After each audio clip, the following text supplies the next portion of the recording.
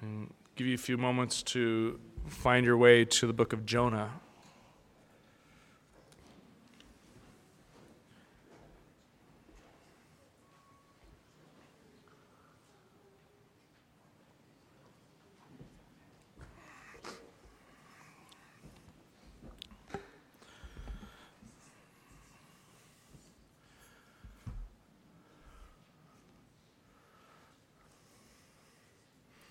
All right, so we're going to start a new series today through the book of Jonah. We're going to do this in 4 weeks. Been looking forward to this. This is one of my favorite books, really, out of the Bible. It's one of those classic Bible stories, one of the ones that I remember from my childhood. In fact, just over this last few weeks as I've been preparing for this, I've been just kind of going through the internet and looking up artwork on Jonah. And one of the things that's interesting to see is how graphic and gory and terrifying a lot of the artistry is for this story. I mean, it's not just a great Bible story, it's just a classic story. It has danger and excitement and monsters and all this kind of stuff to it. And a lot of the pictures that you can find reflect that. When I was a kid, when I was probably about 4 or 5, we had a book called the Picture Bible for Little Eyes. There's a little, long, rectangular book. I know some of you have it now.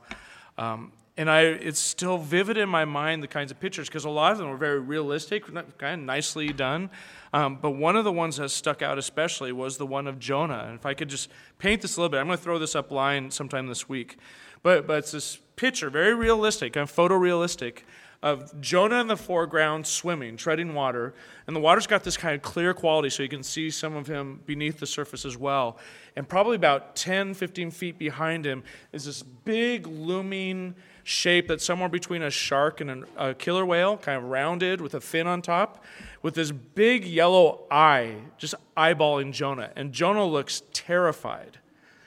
It didn't give me nightmares, but something close to it. It stuck with me. It's kind of seared in my memory. And when I've shown people after I found it again, they understood what I was talking about. Compared to what you see now, you have whales who are smiling, and Jonah's smiling inside the belly of the whale and all that stuff. That's not what this book is. It's actually a bit more gritty, a bit more exciting than that. What I also love about it is that it's surprisingly well crafted. It doesn't give all the details up front. In fact, it waits until close to the very end of the story to really deliver the punchline of this whole book, which is to say that this isn't really just a history account. This is a story with a point to it. In fact, there's some difference of opinion on this about whether it's actually recounting events that happened in history or whether this is something more like a parable. There's a time where I wasn't quite sure where to come down on it because it's got a very distinct point to it that we will not get to today, but we will see as we go through this over the coming weeks. Also, in the way that it's crafted, it uses language to show as well as tell. And I'll point that out this morning in some of the things that we see there. And I think, lastly, the reason why I wanted to go through this is that I think that point that it is trying to make is a point that we definitely need to hear today, both in general as Christians, but especially for us as a church. And so I hope and pray that God will impress that point on our hearts as we go through this book. So let's talk a little bit about Jonah before we read this. Jonah's a prophet in Israel, and by Israel at this time, this is in the 8th century BC. We're talking about the northern kingdom. This is after the kingdom of Israel has been split in two following Solomon's demise. Solomon had turned away from God, had served the idols of his various wives, and God had taken the kingdom from him, from David's line, and torn it into two between the northern kingdom Israel and the southern kingdom Judah. So Jonah's in the northern kingdom. He's actually from the Galilee region, which is a bit of a rarity. His hometown was a little bit to the north of Nazareth, about 5-6 miles to the north of Nazareth. He lived about 150 years after King Solomon, which puts him somewhere during the same time as the prophet Elisha. If you remember, Elisha is the one who followed the prophet Elijah, the one who took on all the priests and prophets of Baal on Mount Carmel. And he served during the time of King Jeroboam II. If you can see this cross-reference in 2 Kings 14:25. Jeroboam II was a wicked king, as many of them were during that time, and Jonah appears briefly during that time in 2 Kings. This is also one of the books, in terms of where it fits in the Bible, this is one of the books that makes up what is known as the minor prophets. There are 12 of them. Minor because they're smaller accounts, but that includes Hosea, Joel, Obadiah, Micah, Nahum, Habakkuk, Zephaniah, Haggai, Zechariah, and Malachi. Jonah fits right in the middle of those things. So that's a brief intro. We'll say a little bit more as we get into it, but why don't we stand together as we read from Jonah chapter 1. I'm going to read the whole chapter, and then we'll pray and we'll get into this. Can't wait. This is the word of the Lord from the book of Jonah. Now the word of the Lord came to Jonah, the son of Amittai, saying, Arise, go to Nineveh, that great city, and call out against it, for their evil has come up before me. But Jonah rose to flee to Tarshish from the presence of the Lord. He went down to Joppa and found a ship going to Tarshish. So he paid the fare and went down into it to go with them to Tarshish, away from the presence of the Lord. But the Lord hurled a great wind upon the sea, and there was a mighty tempest on the sea, so that the ship threatened to break up. Then the mariners were afraid, and each cried out to his God, and they hurled the cargo that was in the ship into the sea to lighten it for them. But Jonah had gone down into the inner part of the ship and had lain down and was fast asleep. So the captain came and said to him, What do you mean, you sleeper? Arise, call out to your God. Perhaps the God will give a thought to us that we may not perish. And they said to one another, Come, let us cast lots that we may know on whose account this evil has come upon us. So they cast lots, and the lot fell on Jonah. And they said to him, Tell us, on whose account this evil has come upon us? What is your occupation, and where do you come from? What is your country, and of what people are you? And he said to them, I am a Hebrew, and I fear the Lord, the God of heaven, who made the sea and the dry land. Then the men were exceedingly afraid and said to him, What is this that you have done? For the men knew that he was fleeing from the presence of the Lord, because he had told them. Then they said to him, What shall we do to you that the sea may quiet down for us? For the sea grew more and more tempestuous. He said to them, Pick me up and hurl me into the sea. Then the sea will quiet down for you, for I know it is because of me that this great tempest has come upon you. Nevertheless, the men rowed hard to get back to dry land, but they could not, for the sea grew more and more tempestuous against them. Therefore they called out to the Lord, O Lord, let us not perish for this man's life, and lay not on us innocent blood. For you, O Lord, has done as it pleased you. So they picked up Jonah and hurled him into the sea, and the sea ceased from its raging. Then the men feared the Lord exceedingly, and they offered a sacrifice to the Lord and made vows. And the Lord appointed a great fish to swallow up Jonah, and Jonah was in the belly of the fish 3 days and 3 nights. Let's pray. Lord, once more I ask for your blessing on this time in your word, that we would read with open eyes, open ears, and open hearts, that you would speak clearly to us through your word and through your Spirit to us, that you would impress upon us the significance of this story and what it is that you want us to take away from it. Enlighten us, convict us, comfort us all where it's appropriate, Lord. We ask all these things in Jesus' name. Amen. You may be seated.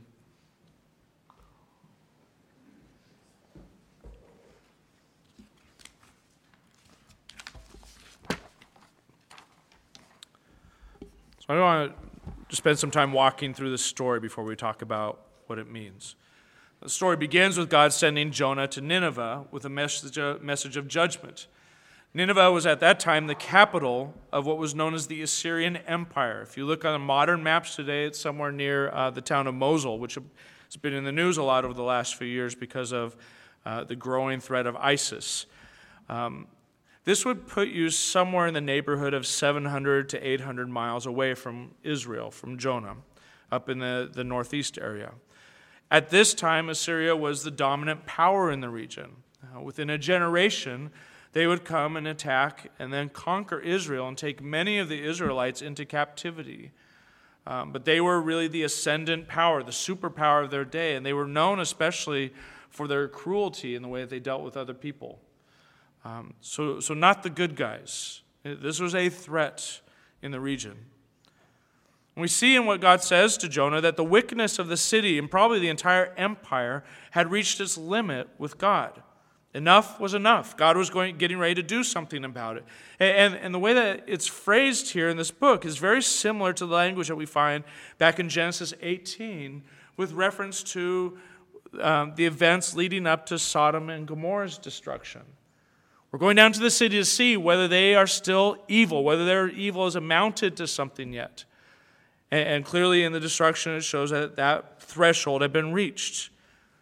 But Nineveh's time was up as far as God was concerned, and he was sending Jonah to go and speak against it.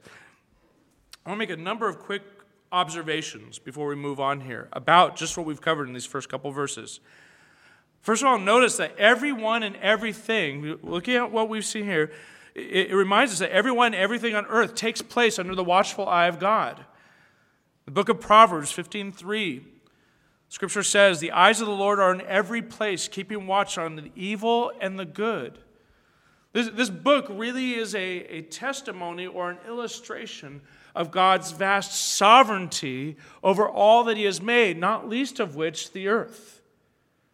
There's nowhere in creation, there's nowhere on earth that God is not aware of and involved in. Everything happens under his watchful gaze. He does not miss anything. Another observation is that we see here that God doesn't simply deal with individuals, but also with larger groups. To be sure, he deals with individuals. That's kind of the way we tend to think. God deals with me personally about my sin. But this is one example, of which there are several, in which God will also deal with nations, with tribes, with peoples, and a couple points with the whole of the earth. There are times where God will deal with whole groups, whether or not everybody in that group is against him. That's important for us to keep in mind. Third, God holds everyone to a standard, whether they acknowledge him or not. The Ninevites did not know God or fear him, and yet God was going to bring judgment against them because of their wickedness. The standard for them is the same standard for all people. Fourth, there are times when God will leave a people in their wickedness for a while. He doesn't seem to have done anything to restrain them. He's allowed them time to get worse, but we can also see it in some respects as an act of mercy, allowing them time for repentance. We see that thought in Romans chapter 2, that God gives mercy. It shows mercy, overlooks offenses in order that people might turn and repent of their sins. But God doesn't always deal at that moment with sin. He oftentimes allows space, and care ought to be taken on how we interpret that allowance of time. Lastly, we see that God doesn't always act directly, but uses means to accomplish his purpose. He doesn't go to Nineveh himself. He sends a representative, a prophet. He doesn't speak to us directly himself by his bare voice. He speaks to us through his word. It's important for the Ninevites that when Jonah goes to speak to them, that they hear him as if the Lord himself were addressing him. They dare not ignore him. He has the authority of God to speak that message. And if they disregard him, it is the same in God's eyes as if they were to disregard God himself. So it's important that they listen to what he has to say, to do what he says. And reminds us of the importance of authority in any age, that God uses different representatives to carry out his purposes. He uses churches, uses pastors to express himself, to declare himself to the world. We're to be careful to recognize and listen to those things that he sets up. So that's the beginning. That sort of sets the stage for what happens next. God sends Jonah, but Jonah disobeys. It's surprising in Scripture because that's not normally what we find among prophets. Prophets are specially set apart by God. They have a special status in the people, among the people of Israel. It's an honored position in some respects. Although, on the other hand, most of the prophets also tended to end prematurely. They would be killed oftentimes. Jonah's one who, though he is charged with this great responsibility, this in many respects an honorable task, disobeys. And the way that his disobedience is described, you just hear the emphasis on Jonah doing the exact opposite of what God commands. Instead of going to the northeast, to Nineveh, he heads down to Joppa, which is probably modern-day Jaffa, or modern day is still a ruin, down near Tel Aviv, which is in the southwest direction, and then hops on a boat to take it to Tarshish, which many believe is over in Spain, kind of the southern part of Spain, or over 2,000 miles away to the west. In every respect, he's going the opposite direction. Even in the language that is used to describe this, God tells Jonah to arise, go up to Nineveh, but in at least three different occasions, Jonah said to have gone down. Go up here, Jonah goes down. In every respect, Jonah is doing the complete opposite of what is commanded. But he was doing more than just disobeying. A couple times here in these verses, it said that Jonah was seeking to leave the presence of God. It's a strange phrase, because Jonah, you would think, would know better. You would think that Jonah would agree with the writer of Psalms, who says in Psalm 139, "Where can I go from your spirit? Where can I flee from your presence? If I go up to the heavens, you are there. If I make my bed in the depths, you are there. If I rise on the wings of the dawn, if I settle on the far side of the sea, even there your hand will guide me. Your hand will hold me fast." There was an understanding within Israel that God is not a deity you can escape.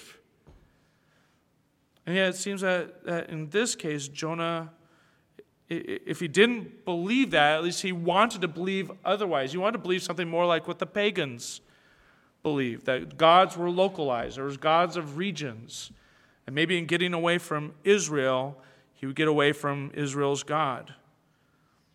So he's not only leaving God, he's leaving his land, he's leaving his people, and implicit really in all that he's doing, he's also seeming to renounce his title of prophet. I'm done. I don't want to do this. I want to get away. And there seems to be an implicit hope in what he's doing, that somehow God wouldn't bother him. He'd find someone else to do the job.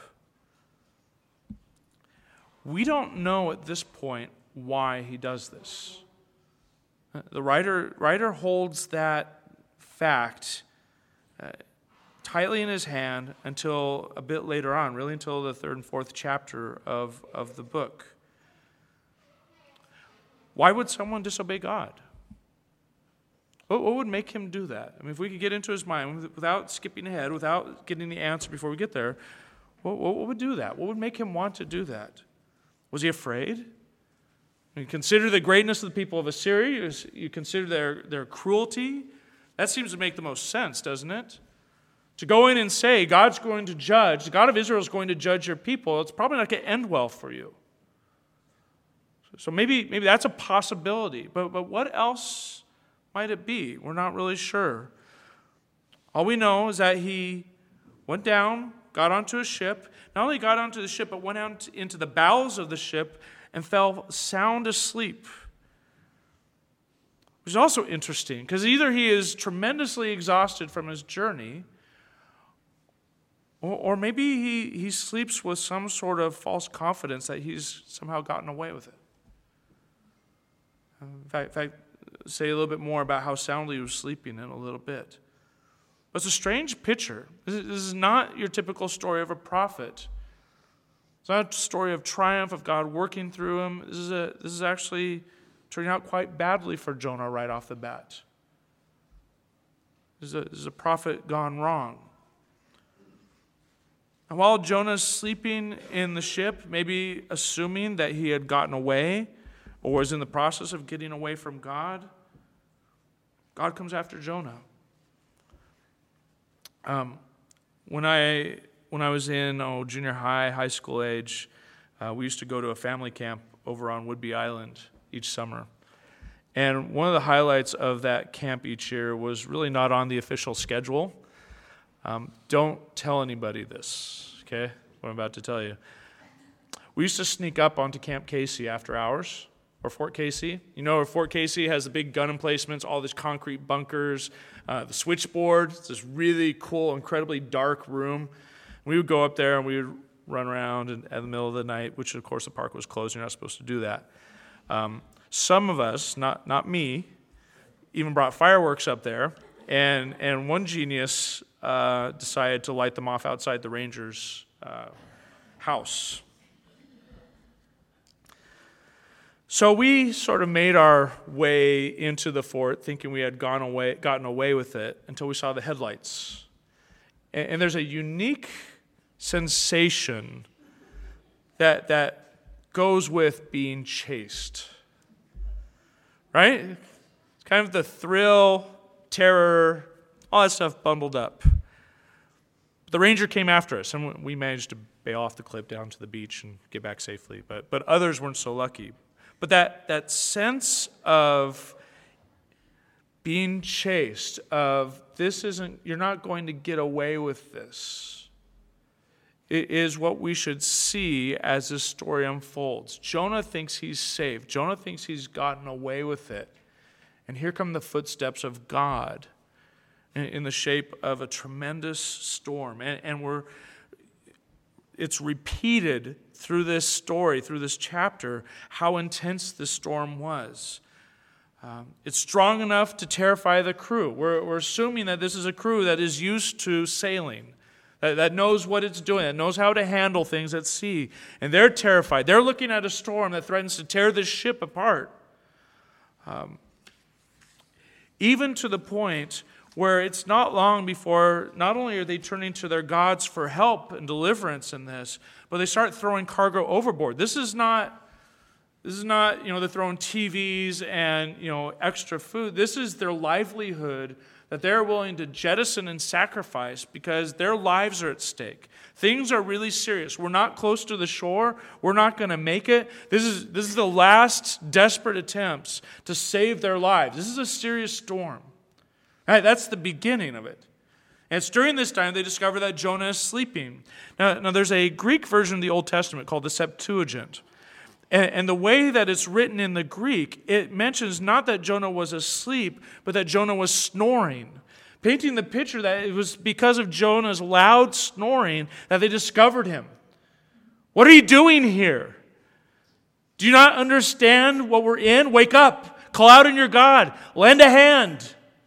This is no time to sleep. So deep is his sleep. So they rouse Jonah. He gets up. No mention of whether he prayed or not. I think it's doubtful that he did.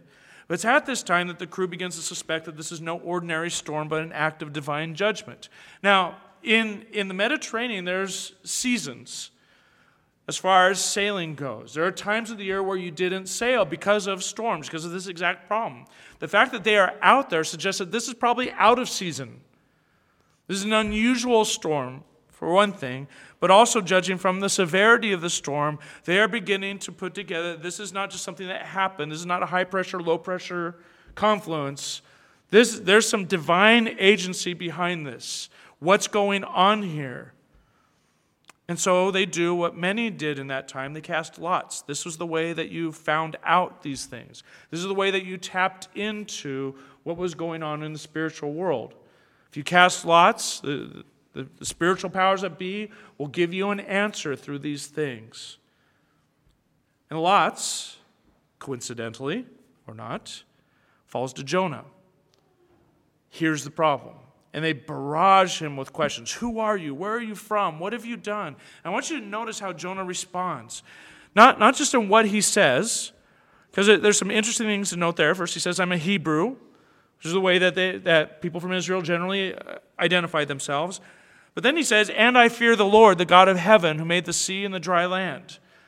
The irony there is thick, isn't it? If you fear the Lord, why are you here, Jonah? You can imagine people receiving this book or hearing this book. Come on. Who's this clown? Who does he think he is? But what strikes me, and this is why I encourage you to read out loud whenever you can, is that reading this out loud, he doesn't sound in any way agitated or excited. He sounds very matter-of-fact to me. Resigned, maybe. I don't know. But very composed. A bit shameless. He's acknowledging that I fear the Lord, but no awareness seemingly of the irony in what he's saying himself. Maybe even a bit of contempt towards those around him. I am a prophet of God still. Whatever else I may be, I'm better than these pagans. But Jonah's level response to me is interesting, given the circumstances. This is a matter of life and death, and Jonah is giving a measured response. Contrast that with the crew. When they hear his response, they react with a fresh wave of terror. What have you done? What's going on? Maybe they're thinking, Jonah just mentioned that my God is the God who made the sea. Oh, great. It's him. We're really in trouble. This God is going to get us. And then it's at this point that the author gives us another little tidbit of news that we didn't know before. It's that Jonah had already told him about what he was doing. I'm trying to flee from the presence of the Lord. It seems at that time there's like, okay, whatever. Welcome aboard. As long as you pay, we're good. Now that news means something entirely different. What did you do? What's going on here? How do we get out of this situation? To make matters worse, the writer says, the storm continued to intensify. Not only discovering this makes things better, it actually makes things worse. What do we do? And Jonah's answer is not helpful either. Throw me overboard. Great, so we've got this storm because of you. Now you want us to kill you. That's going to come back on us. And so rather than obeying him, they try to row back to shore, however far away from shore they were. But again, as they do so, the storm intensifies once again. It went from a storm that threatened to tear the ship apart to who knows what now. Have you ever been in a storm at sea?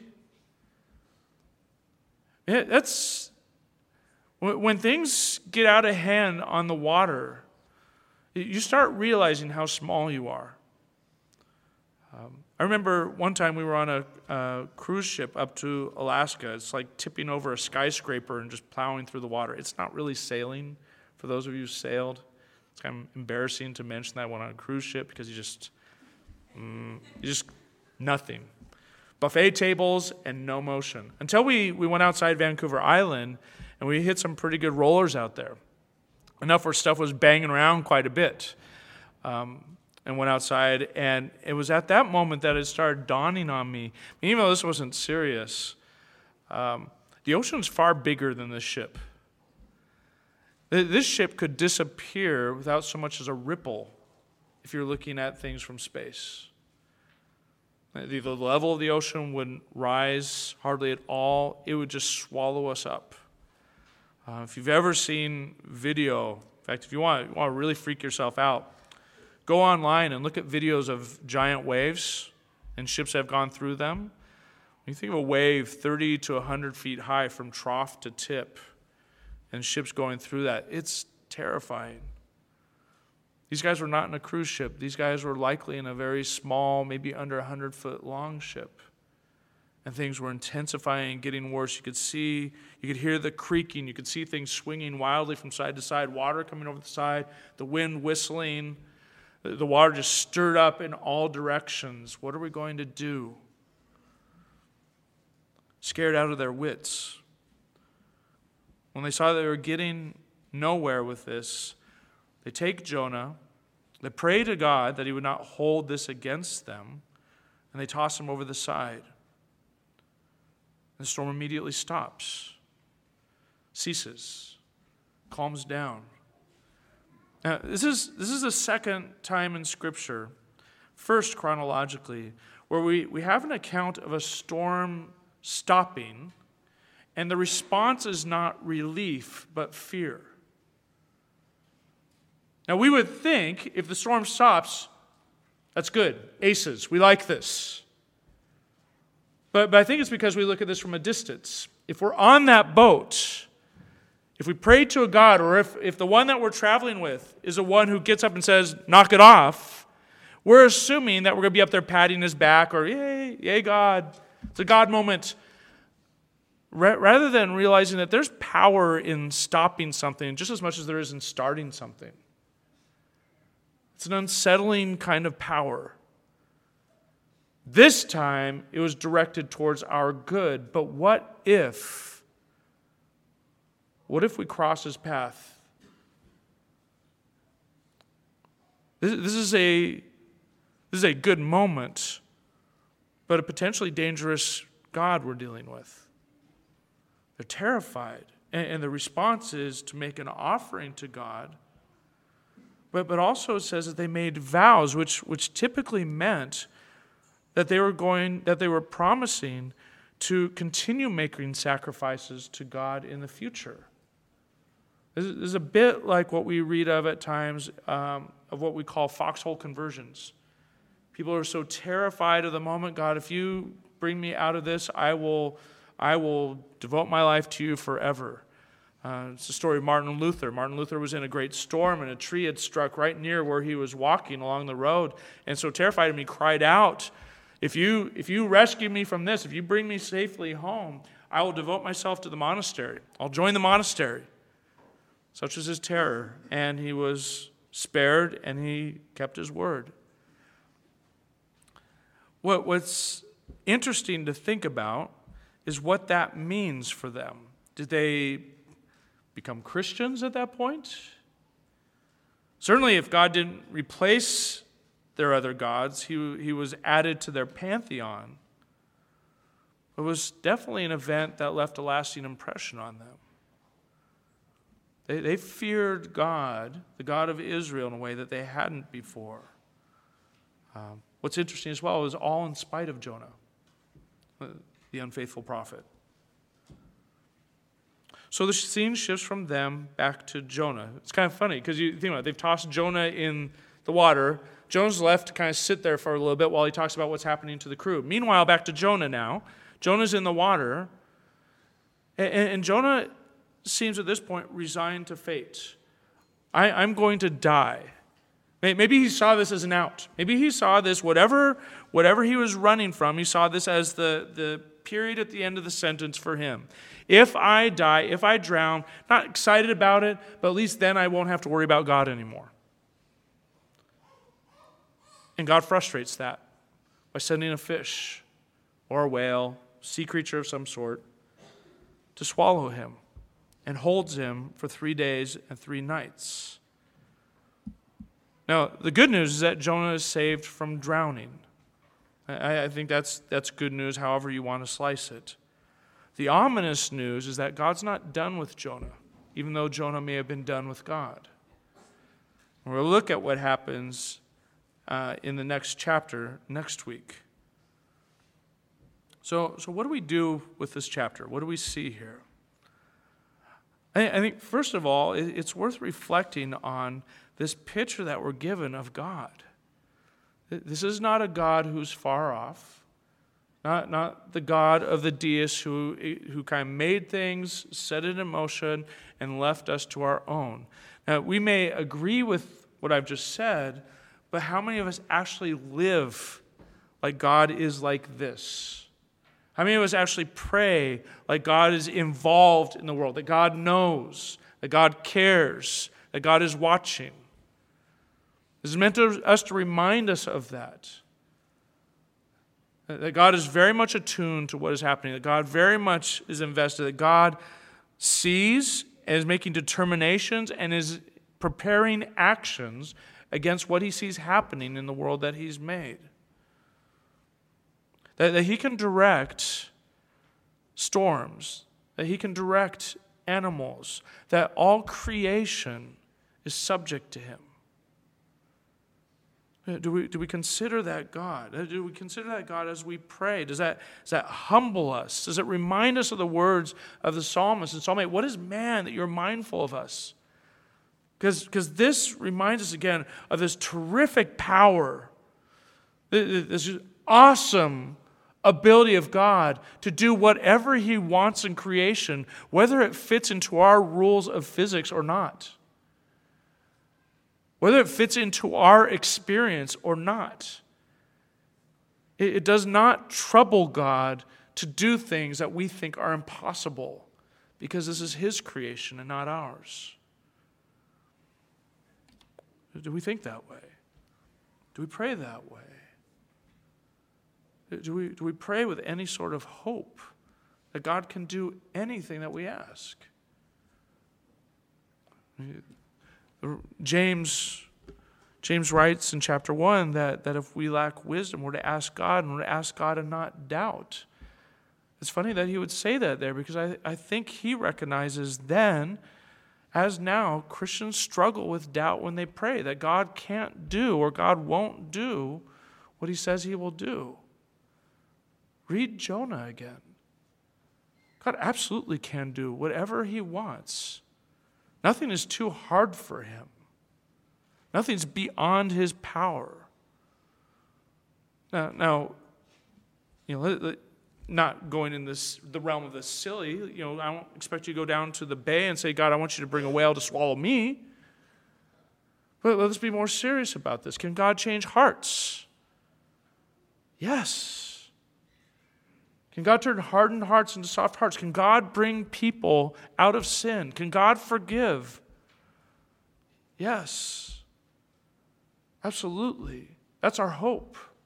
Can God bring us through trials? Yes. Can God give us strength? Can God give us boldness to live faithfully for Him in this world? Yes. Those aren't hard for Him. He's not exerting Himself unnecessarily to do that. That is well within His range. And we ought to pray that way.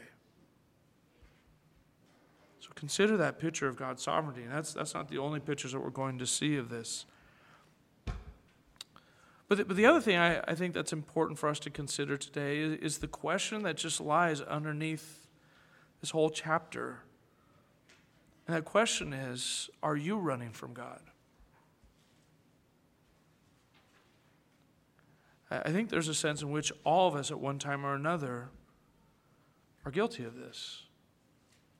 There are three ways in particular that I have seen Christians run from God. First are those who run from accountability because they are caught up in sin. It's easier to run than confess. It's easier to run than to fight. It's easier to fear God's wrath than to trust His forgiveness in Christ. Are you running from God right now? Another way in which people run, typically or commonly, is when we are out of fellowship with each other. When we have sinned against each other, or someone has sinned against us, or we've just been offended in some way or offended somebody. I've talked about this recently, but I think it's a point that needs emphasizing. We are, as Christians, to be people that forgive liberally and abundantly. We're to be people who acknowledge our faults and our sins to each other and ask for forgiveness. What we have become, generally speaking, is a people who don't deal with those conflicts, but instead run from them. God commands us to forgive. In fact, He sets that, in Jesus' words, He sets that as a higher priority than worshiping God. If you come to offer your sacrifice and your brother has something against you, set your sacrifice aside and go make things right with that person first. Then come and offer your sacrifice. But instead, many Christians choose to run. We run from those relationships. We run to other churches, or we run from the church altogether. We don't want to face the music. We don't want to answer questions. We don't want to admit our pride. And so we run. Are you running from the command of God to reconcile, to be reconciled with your brother, with your sister? Third, Christians tend to run when God commands us to go and tell others about Christ. I don't know what to say. I don't know how they will react. I'm afraid of what will happen if I open my mouth. And so rather than obeying the words of God, the words of Christ, go, therefore, into all nations, making disciples, baptizing them in the Father, Son, and the Holy Spirit, teaching them everything I've commanded you. I'm with you. Go. And we run. Are you running from God? Do you think, as you run, that you will escape Him? That's a bit of the madness of sin. Is that you can tell one of the telltale signs of sin is that you think you can get away with it. That God will get tired of chasing. You can run. You can find a place where He won't bother, or He'll just say, fine, if you don't want to go share the gospel with these people that I've called you to, I'll find somebody else to do it. And it's true that He may, but don't mistake that for Him leaving you alone. Don't think that He will give up on you because you are hopelessly caught up in a sin. Don't think He will give up on you because enough time has passed and there's no way to reconcile that relationship with each other. Do not be deceived. You will not escape Him. You cannot run away. My encouragement to you is to stop running, to return. Underlying that desire to run is an implicit statement that what God calls us to is not good. You see that in what Jonah does? God sends Jonah to Nineveh. Now, what do we know about God? God is many things, but one of those attributes that we're told again and again in Scripture is that God is good. God is righteous. God is holy. So He does not demand things or command things that are wrong or immoral or unjust or beneficial for His people. He acts in a way that we ought to affirm and recognize and will affirm and recognize as good. To have God command and us to say, I won't, is to declare that we don't believe that God is good. God says, confess your sins, come to Him. We say, I will not, because confession is not good. That's a lie. God says, be reconciled to each other. That is good. And we say, it's not. That's a lie. God says, preach the gospel to your neighbors. That's good. That's good for you. That's good for your neighbors. And we say, no. It's not good. My reputation's at stake. We're lying about God. Repent of your unbelief. Give up your flight and return to God. Confess what you have done. Confess who you are. Submit yourself to Him again. Stop running. You will find that in coming back to God, you will not only see the goodness of His grace and His mercy, as we're reminded about in the confession, grace and peace to you from God the Father. That's the promise. That's the hope. If we confess our sins, He's faithful and just to forgive us our sins and cleanse us from all unrighteousness. We have every encouragement in Scripture to stop running, to come back to God. There's no reason to keep on running. It is to your destruction. What you should really worry about is if you find yourself in this position where you are running and God leaves you alone, does nothing. That is not a sign of His approval. that is a sign of his judgment. God disciplines the ones whom he loves. If he does not discipline you, you are not his sons. You are illegitimate. It's in Hebrews 12. We want God. We should want God to come after us. We should want God to pursue us, to run us down, because what we are doing is to our own destruction. And God is actually acting not just out of a sense of righteousness and justice, but love. Stop running. Turn to him.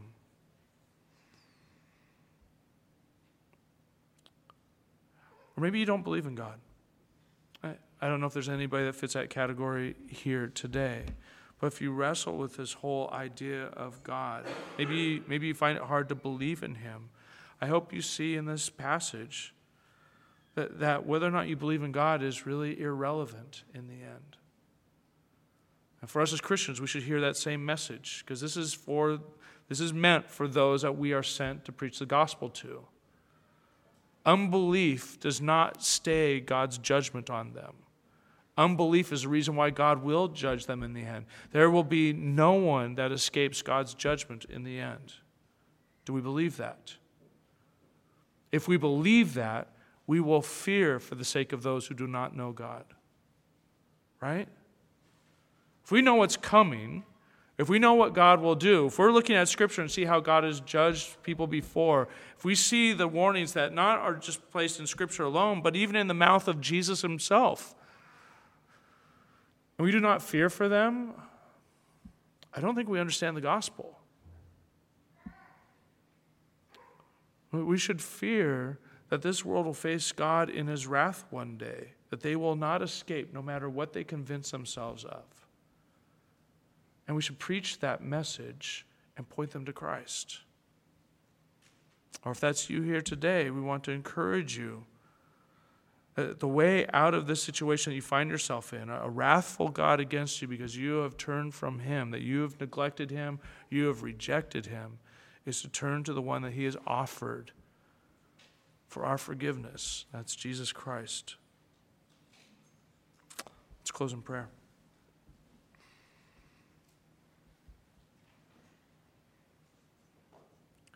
What is a fascinating and sobering story that we have read so far. Lord, search our hearts. We are capable of preaching to ourselves many versions of the truth that mask the real truth. We may convince ourselves that we are not running, or in actuality, that's exactly what we're doing. Maybe not defiantly and openly like Jonah, but through half commitments, through lip service, through negotiating obedience, obeying here while being disobedient in other places, trying to pay off our sins by good deeds. Lord, show us if we are running from you and bring us back. Or that our fear of you would be replaced by a desire to be forgiven by you. That the way that we see you as bad, not good, would be replaced by an understanding that you are entirely for our good. That to be brought into the light in order to be forgiven is the best thing for us that we can desire. Draw us to yourself. Remind us once again of the promises of mercy and grace for those who turn to you, that we might be encouraged once again. And Lord, may we look at this passage and tremble for the world that does not know you. Tremble for them, for what they will face, and tremble for ourselves, for our neglect. Or that you would stir in us, you would spark in us a greater concern for those who don't know you. They are perishing apart from you. Yet you have sent us with a message of good news by which they can be saved. Lord, send us out with boldness and with a purpose to make you known, that they might be saved. It's in Jesus' name that we pray, who taught us to pray, saying, Our Father, who art in heaven, hallowed be thy name. Thy kingdom come, thy will be done, on earth as it is in heaven. Give us this day our daily bread, and forgive us our trespasses, as we forgive those who trespass against us. And lead us not into temptation, but deliver us from evil. For thine is the kingdom, and the power, and the glory forever. Amen. May I have the servers come up, please?